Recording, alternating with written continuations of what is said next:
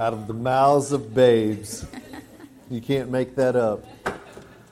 This time we'll go ahead and dismiss those babes to Children's Church. Mario and Kimberly. Kimberly is back. Praise Jesus.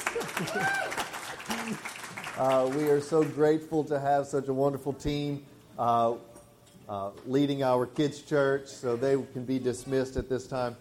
You know, Isaiah says, though our sin be as scarlet, he will make it as white as snow. You know, being in South Louisiana, we oftentimes don't appreciate how white snow is because we see it about once every 7 years or so. But what the Scripture is saying is that which is marred and that which is black and that which is putrid, that the blood of Christ makes as pure and as white and as holy as the God who created this universe. What a wonderful truth. If you have your Bibles this morning, I encourage you to open up to the book of Matthew, chapter 25. Matthew, chapter 25. Is it too late? Is it too late? That's the question that we will be addressing this morning in Matthew chapter 25. We've been dealing with the last few weeks, we've been dealing with the coming of Christ. We've been dealing with the signs of the end, and we spent a good bit of time talking about everything that all of the subculture in Christianity that says the prophecy is coming and the end of the time is here, and all this points to this and this points to that, and whenever this leader becomes president and this leader steps into the role of authority, that's going to usher in the Antichrist and the end times. And I cautioned you and reminded you that the end is not the end. That Jesus said this is only the beginning of the end. And then we come to this passage at the end of Matthew chapter 24 that we looked at last week, when Jesus was really talking about the end times and the coming of Christ, the second coming of Christ. And so we come to this parable in Matthew chapter 25, and we beg the question, is it too late? Is it too late for you? Is it too late for I? There are many of us who have family members, who have friends who don't know Christ. There are many of us who have grandchildren, great-grandchildren, who have siblings, who have friends, who have co-workers, who have loved ones who don't know Christ. And the cruel reality is if they die and leave this world, or if Christ comes back before they have made a public, before they have decided to follow Jesus, that it'll be too late. And so this parable this morning in Matthew chapter 25 deals with just that. Matthew chapter 25, we're going to read verses 1 through 13. Jesus says, "Then the kingdom of heaven will be compared to 10 virgins, who took their lamps and went out to meet the bridegroom. And 5 of them were foolish, and 5 were prudent.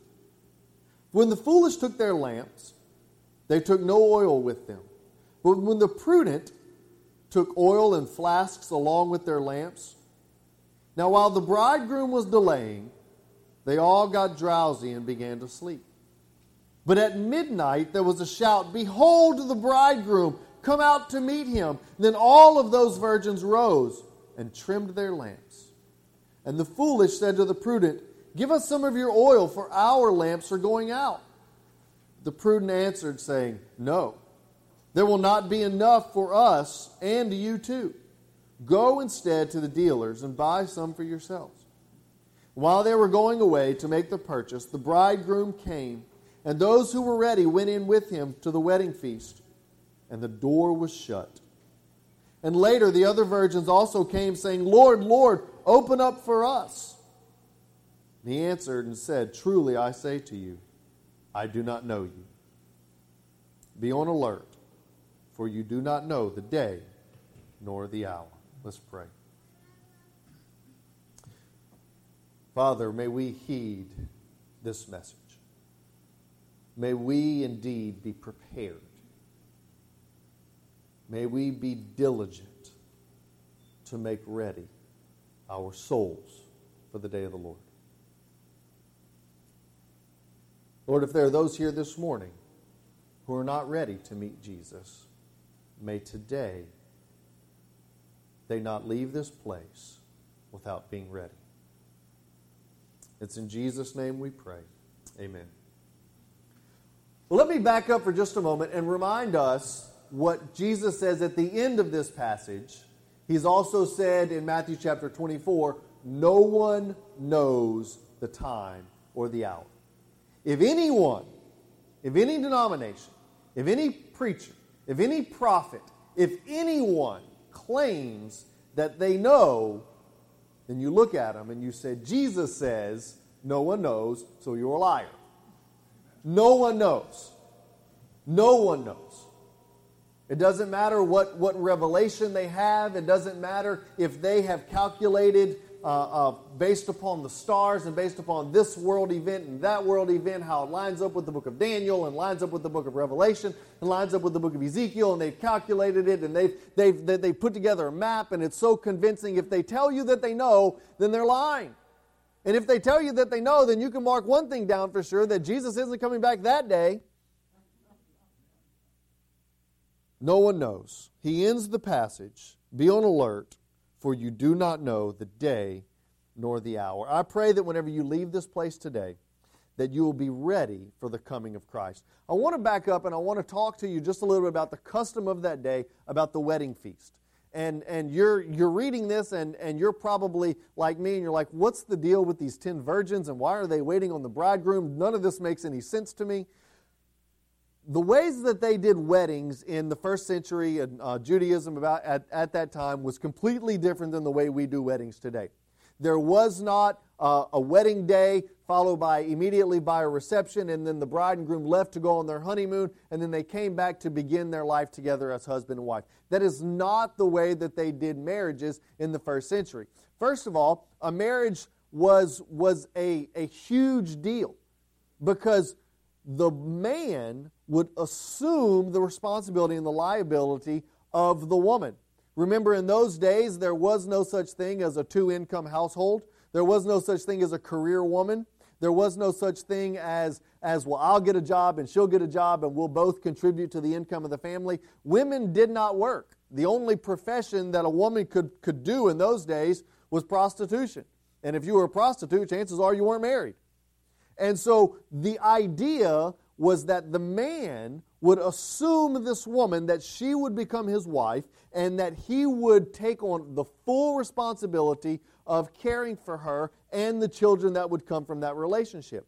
This meant, this is the purpose and this is the reason for a dowry. Because the husband was taking on the woman, the father would compensate him for taking her off of his payroll. And all the dads in here say, well, yeah, if I can get my daughter off of payroll, then I will gladly pay exorbitant amounts of money just to get them off of my payroll. Because paying over the course of 18, 20, 25 years is expensive. And so this was the culture in that day. And so what would often happen is while all of the legal arrangements were being made, while the dowry was being paid, while the husband was making preparations for the wife, they would have the legal nuptials done. And then the bridegroom, the husband, would go and make final preparations. He would go and he would prepare his house. He may have to sell some property in order to have the finances to support his wife. He may have to make final preparations. And so there was oftentimes a lag between the legal nuptials and the time that they actually became husband and wife and lived together as a married couple. And so this is that interim period of time that Jesus is addressing. The legal nuptials have already been exchanged. They've already exchanged vows. They're already husband and wife. And the bridal party is now waiting for the bridegroom to come back from making these final preparations so that they can gather together and have what we would call the reception. Have this marriage feast, this party, which would oftentimes last for weeks. And so the bridal party is what is made up by these 10 virgins. The word in the New Testament literally means virgin, but it is given to us to communicate that these were young women of marriable age. It has less to do with their sexual purity and much more to do with their age, that they were probably close friends of the bride and or the bridegroom, and they were young of marriable age. These 10 virgins were the bridesmaids. They were the maids of honor. These were the women who were closely associated with the bride and the bridegroom. This was the bridal party. And so what was happening in this parable is you had the bridegroom. They had married. The bridegroom had left to go make preparations. And he was coming back. And the bridal party was to be ready. For when the bridegroom came, that was going to initiate the feast. That was going to initiate the reception. And it became the custom that the bridegroom would try to come at an hour when the bridal party wasn't expected, because he wanted to see if he could catch them off guard. So he would often come in the middle of the night, or he would come early in the morning when he knew they would be sleeping, in an effort to catch them off guard. And so this is exactly what we see here in this passage. Now, I want us to understand that as we look at this interim period between Christ coming initially, we're going to celebrate in just a few weeks. We're going to celebrate Christmas.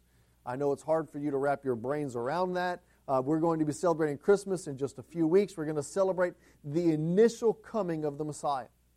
And there is an interim period where the Messiah leaves, and as he tells his disciples in John chapter 14, he said, I am going, and where I'm going you cannot come, because I go to prepare a place for you. Sounds familiar to the marriage preparation. I am going to prepare a place for you. In my Father's house there are many mansions. If it were not so, I would have told you so. Jesus has left. He ascended into heaven to prepare a place for us. And He's coming back. The bridegroom is coming back to get us. And so this interim period is the period that we're talking about. And for many of us, many believers who have gone on before us, this time period, this interim time, it seems to be a long, long time. Paul wrote as if the second coming of Jesus was imminent. I believe that Paul believed that Jesus was coming back in his lifetime. And then something happened in Paul's life. He died. And Jesus didn't come back.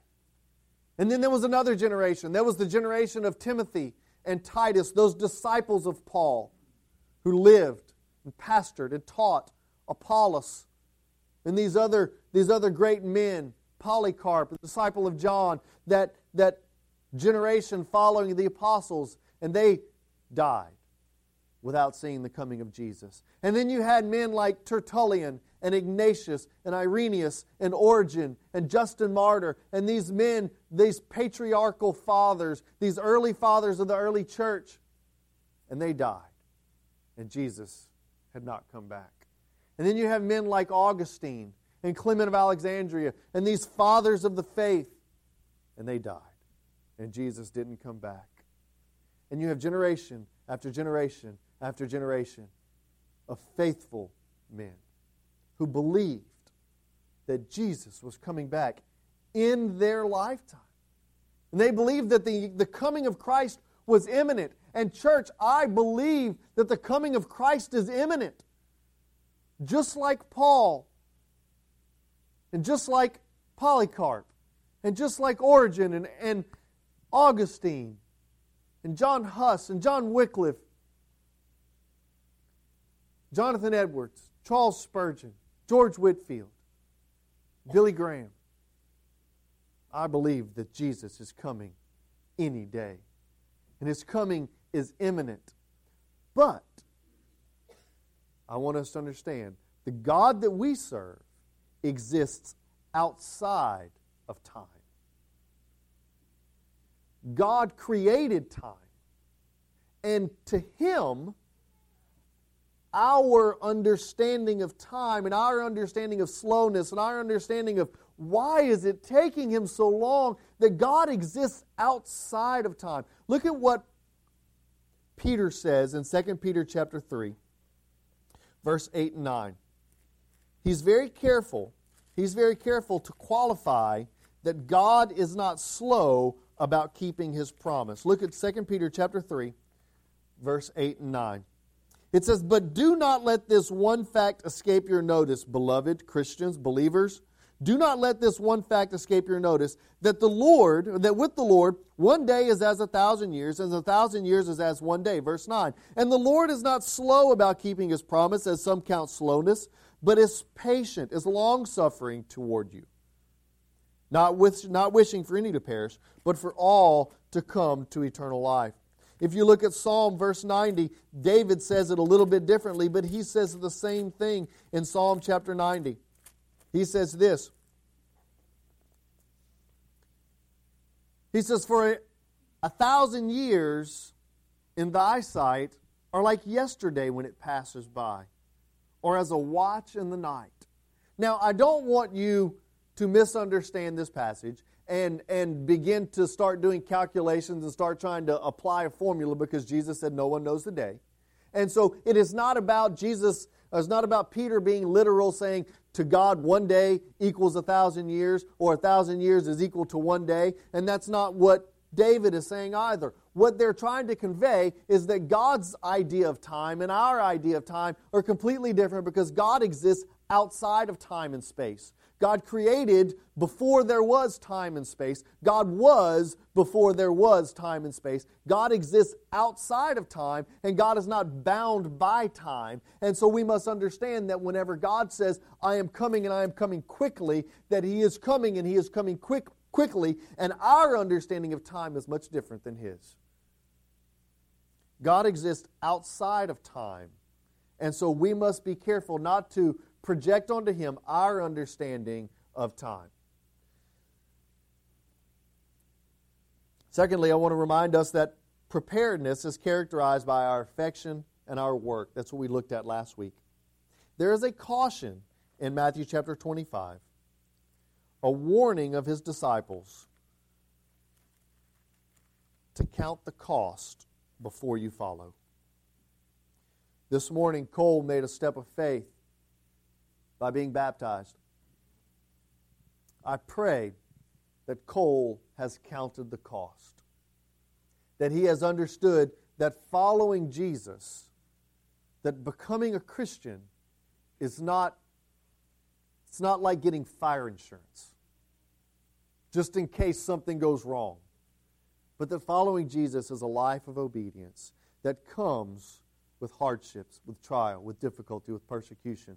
Paul told Timothy, he said, all those who desire to live godly will be persecuted. That is the message to these virgins in Matthew chapter 25. There is a necessity to prepare, to understand that the night is long, that the darkness is long, that it is enduring, that at the moment when you think you've prepared enough, and the moment that you think, I'll be able to stay awake, I'll be able to endure, I will be able to weather this darkness, the darkness is long. The difficulty is long. Those lonely nights oftentimes last for an eternity. There is a cautiousness, a cautious warning to the disciples to count the cost. Following Jesus is a difficult journey.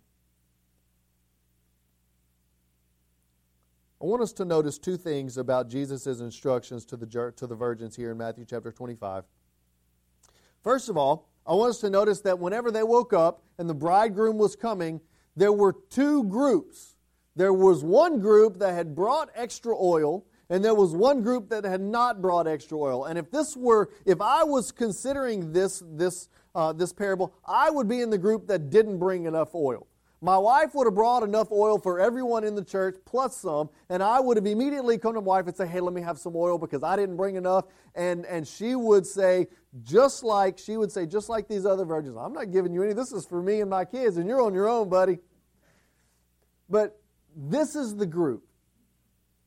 And notice that there is no sharing of oil. that these groups of bridesmaids, the first 5 had enough oil, the second 5 did not have enough oil, and whenever the bridegroom comes, there was no sharing of oil. What Jesus is saying here in this passage is that your preparedness is your preparedness. You being ready to meet the king, you being ready to meet the bridegroom is your business. We cannot meet Jesus on grandma's faith. Your husband's faith, your wife's faith, your mom's faith, your grandma's faith is not your faith. I want us to notice 2 passages of Scripture. In Joshua chapter 24, Joshua calls the people of Israel. He says, "Choose for you this day whom you will serve. As for me and my house, we will serve the Lord." Joshua doesn't say, all of Israel, let us come together, let's have a vote and figure out who we're going to serve as a nation, because if we as a nation decide to serve the right God, then maybe God will have favor on us. Notice Joshua's commission. He says, Israel, choose you for this day whom you will serve. As for me and my house, we will serve the Lord. And notice Jesus' question to Peter in Matthew chapter 16. The first question Jesus asked he asked Peter. He says, "Who do men say that I am?" Peter responded, "They say some say you are John the Baptist, some say you're Elijah, some say you're one of the prophets." And then Jesus in Matthew chapter 16, verse 15, asks Peter this question: "Who do you say that I am?" Do you see the difference? It doesn't matter what your mom believes. It doesn't matter what your dad believes. It doesn't matter what grandma or grandpa believes. It doesn't matter what your husband or wife or your children believe. What matters is, according to your eternal destination, what will determine your eternal destination is what you believe. What will you do with Jesus? There's no sharing oil. You cannot get into heaven. You cannot receive eternal life based upon someone else's faith. Secondly, there is a perceived intimacy and a professed intimacy that is not real intimacy. Typically speaking, the wedding party is the best friends of the bridal party. The bride and groom, they choose bridesmaids, they choose groomsmen, and they're the best friends. It blows my mind today. I have the privilege of doing lots of weddings. It's kind of slowed down now that all my friends are getting old like me. But for the past 10, 15 years, I have done 3-4 weddings a year at least. And it's becoming the trend that these bridal parties are getting bigger and bigger and bigger. It used to be, you'd have 3 or 4 groomsmen and 3 or 4 bridesmaids. Now it's not uncommon to have 10, 12 bridesmaids and groomsmen. And it blows my mind. I'm like, I don't even like 10 people that much. I mean, if I'm around most of my friends for more than a couple hours, I'm like, okay, I love you, I appreciate you being here, but don't you need to go home or something? Because I just don't like being around you that much. And these people have all these bridesmaids and all these groomsmen and they're best friends and they go on these weekends together and I just don't get it. But I guess that shows my age right there. But I want us to understand that these 10 bridesmaids that are gathered here are perceived to be the best friends of the bride. And when the bridegroom shows back up and the door is closed and the 5 bridesmaids who come and knock on the door, the bridegroom himself comes out and he opens the door and he doesn't say, "Oh, hey guys, where have you been? We've been waiting for you." What does he say? Look at the text. Look at the text. Look at Matthew chapter 25, verse 12. Look at the text. "But he answered and said, Truly I say to you, I do not know you. The bridegroom opened the door. He looked at these bridesmaids, and he said, I don't know who you are. You can't come into the wedding party. You can't participate in the feast. You can't participate in the celebration. This is eerily familiar to Jesus' message in Matthew chapter 7. In Matthew chapter 7, verse 23, whenever Jesus was giving his final charge at the end of the Sermon on the Mount. And he said, there will be many who say, but Lord, have we not prophesied in your name and cast out demons in your name and done all these mighty works in your name? And Jesus will say, depart from me, ye cursed, for I never knew you. What is the warning? The warning is this. When the appointed time comes, it doesn't matter how pretty you're dressed. It doesn't matter your exterior righteousness. You can have on the bridesmaid outfit. You can have on the tuxedo. You can be all ready on the outside to go to the wedding. You can have called yourself the best friend of the groom. You could have professed this intimate relationship with the bride or the groom. But if there is not a genuine relationship with the Lord, the door will be closed. And He will say, I don't know you. It is not an exterior appearance. It is not a superficial facade that will guarantee eternal life. The only thing that will guarantee eternal life is an intimate relationship with the Lord Jesus Himself. Acts chapter 4 says, there is given one name under heaven by which men must be saved, and that is the name Jesus. When the appointed time to come, and it's coming, it will be too late.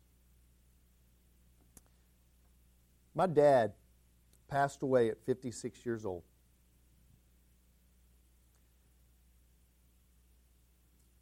I asked him after he had gotten sick,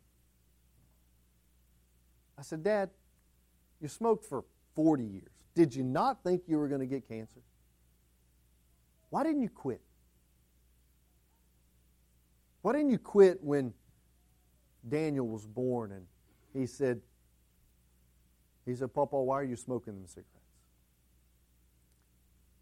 And he looked at me and he said, Preston, he said, I always knew I'd get cancer, but I thought I'd be like 75. And by then I would have lived my life. I would have enjoyed everything that I wanted to enjoy. And I'd be ready.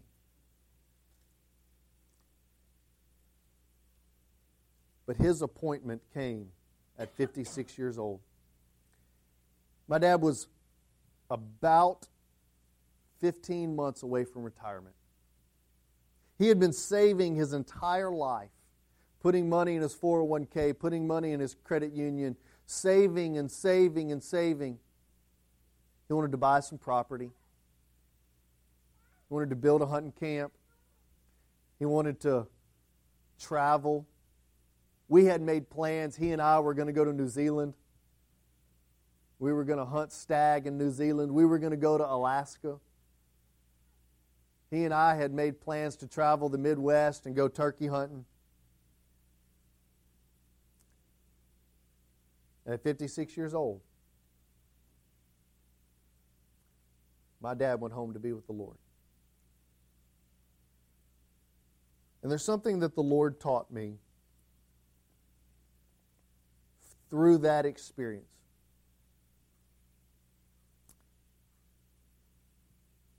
That appointed time is going to come way before you're ready. Whether it is spending time with your family, whether it is spending and developing your relationship with your wife, your husband, don't put it off till tomorrow. Jesus' message in Matthew chapter 25 is the appointed time for you to meet your Maker is coming. And when it comes, you must be ready. Don't delay your preparation, because the appointed time may be today.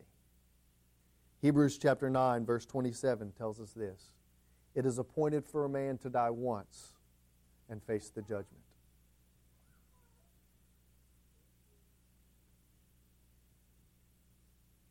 We will meet Jesus. Every one of us will stand before the judgment seat of God sooner or later.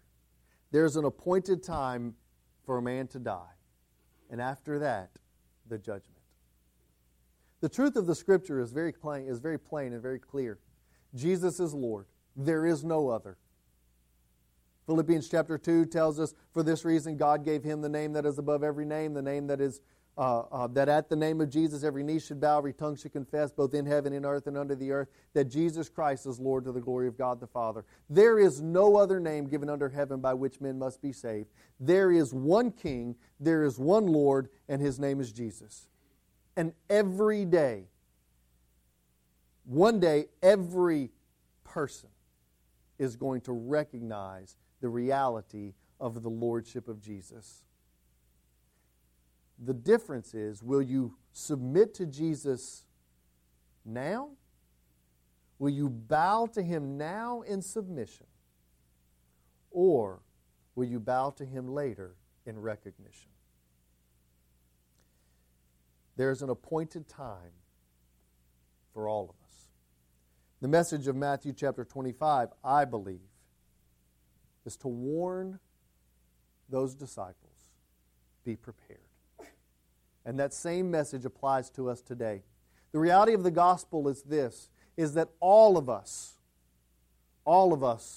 whether we are 96 or whether we're 6 weeks old, we are in need of a Savior. Because the Scripture tells us very plain and very clear that all of us have sinned and fallen short of the glory of God. And as we see the abundance of little children that are coming into our church, as you go in the nursery and you see there are little ones everywhere, the reality is that each and every one of these little children are born into this world sinners. And you ask mom and dad, as soon as they're old enough, they're going to begin to defy, they're going to begin to rebel, they're going to begin to disobey. Why? Because by nature we are sinners. We lie, we cheat, we steal. That's not what makes us sinners. We do that because we are sinners. The reality is that the wages of sin is death. That God said, because I am holy and I am righteous, I cannot allow sin, I cannot allow disobedience to enter into a holy place of heaven. And so God must punish sin because He is righteous and because He is holy, because He is a just judge, because He is a righteous judge. He must punish sin.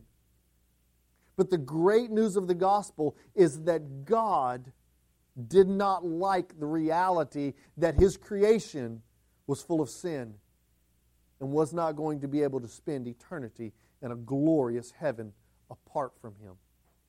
And so God Himself came from heaven, left heaven and came down to earth and put on flesh. And John chapter 1 verse 14 says, and we beheld His glory. God became flesh and we beheld His glory, glory as of the only begotten of the Father, full of grace and truth. And when God became flesh, He lived a perfect life, completely fulfilling the righteous requirements of the law. And He said in Matthew chapter 5, He said, I did not come to abolish the law, but that the law might be fulfilled through me.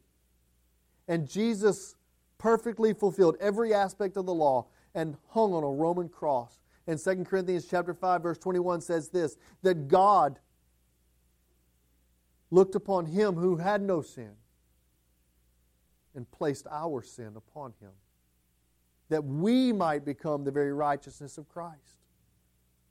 And God transferred our sin and placed it upon Christ. and transferred His righteousness and placed it upon us. Not because of anything we've done, not because of anything, not because of any prayer that we've prayed, not because we got wet in a baptistry, not because we walked down an aisle, but because we turned from our sin and we placed our faith and trust in what Jesus has done.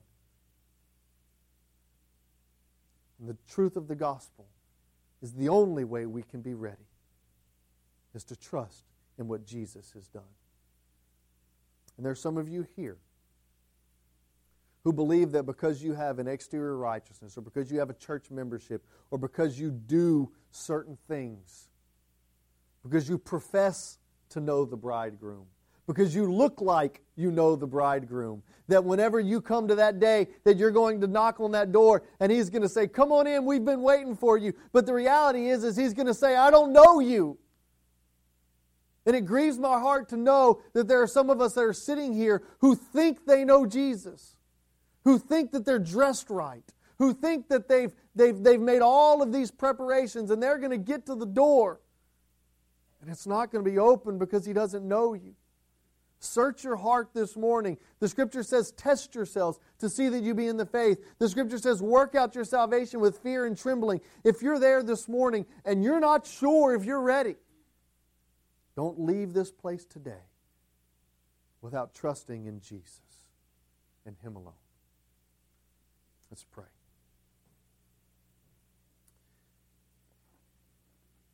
God, we thank You that it's not too late.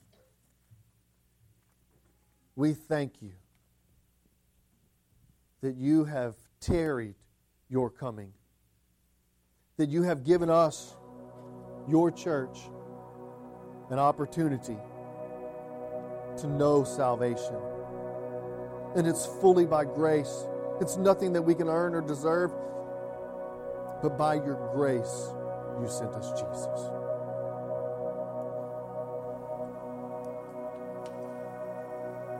If you're here this morning and you need to be ready, you're not sure if you're ready, you're not sure that if you died today and stood before God, that He would say, "Come on in," or He would say, "I don't know." If that's you this morning, I want to invite you to come. Maybe this morning you know that you're a child of God, but you need to follow the Lord in obedience by being baptized. I want to invite you to come. Maybe this morning God is calling you and your family to be a part of what He's doing right here at Redeemer. During this invitation time, I want to invite you to come. Whatever it is the Lord is speaking to your heart, may today be the day of decision. God, we pray for Your Holy Spirit to move in this place. In Jesus' name. Let's all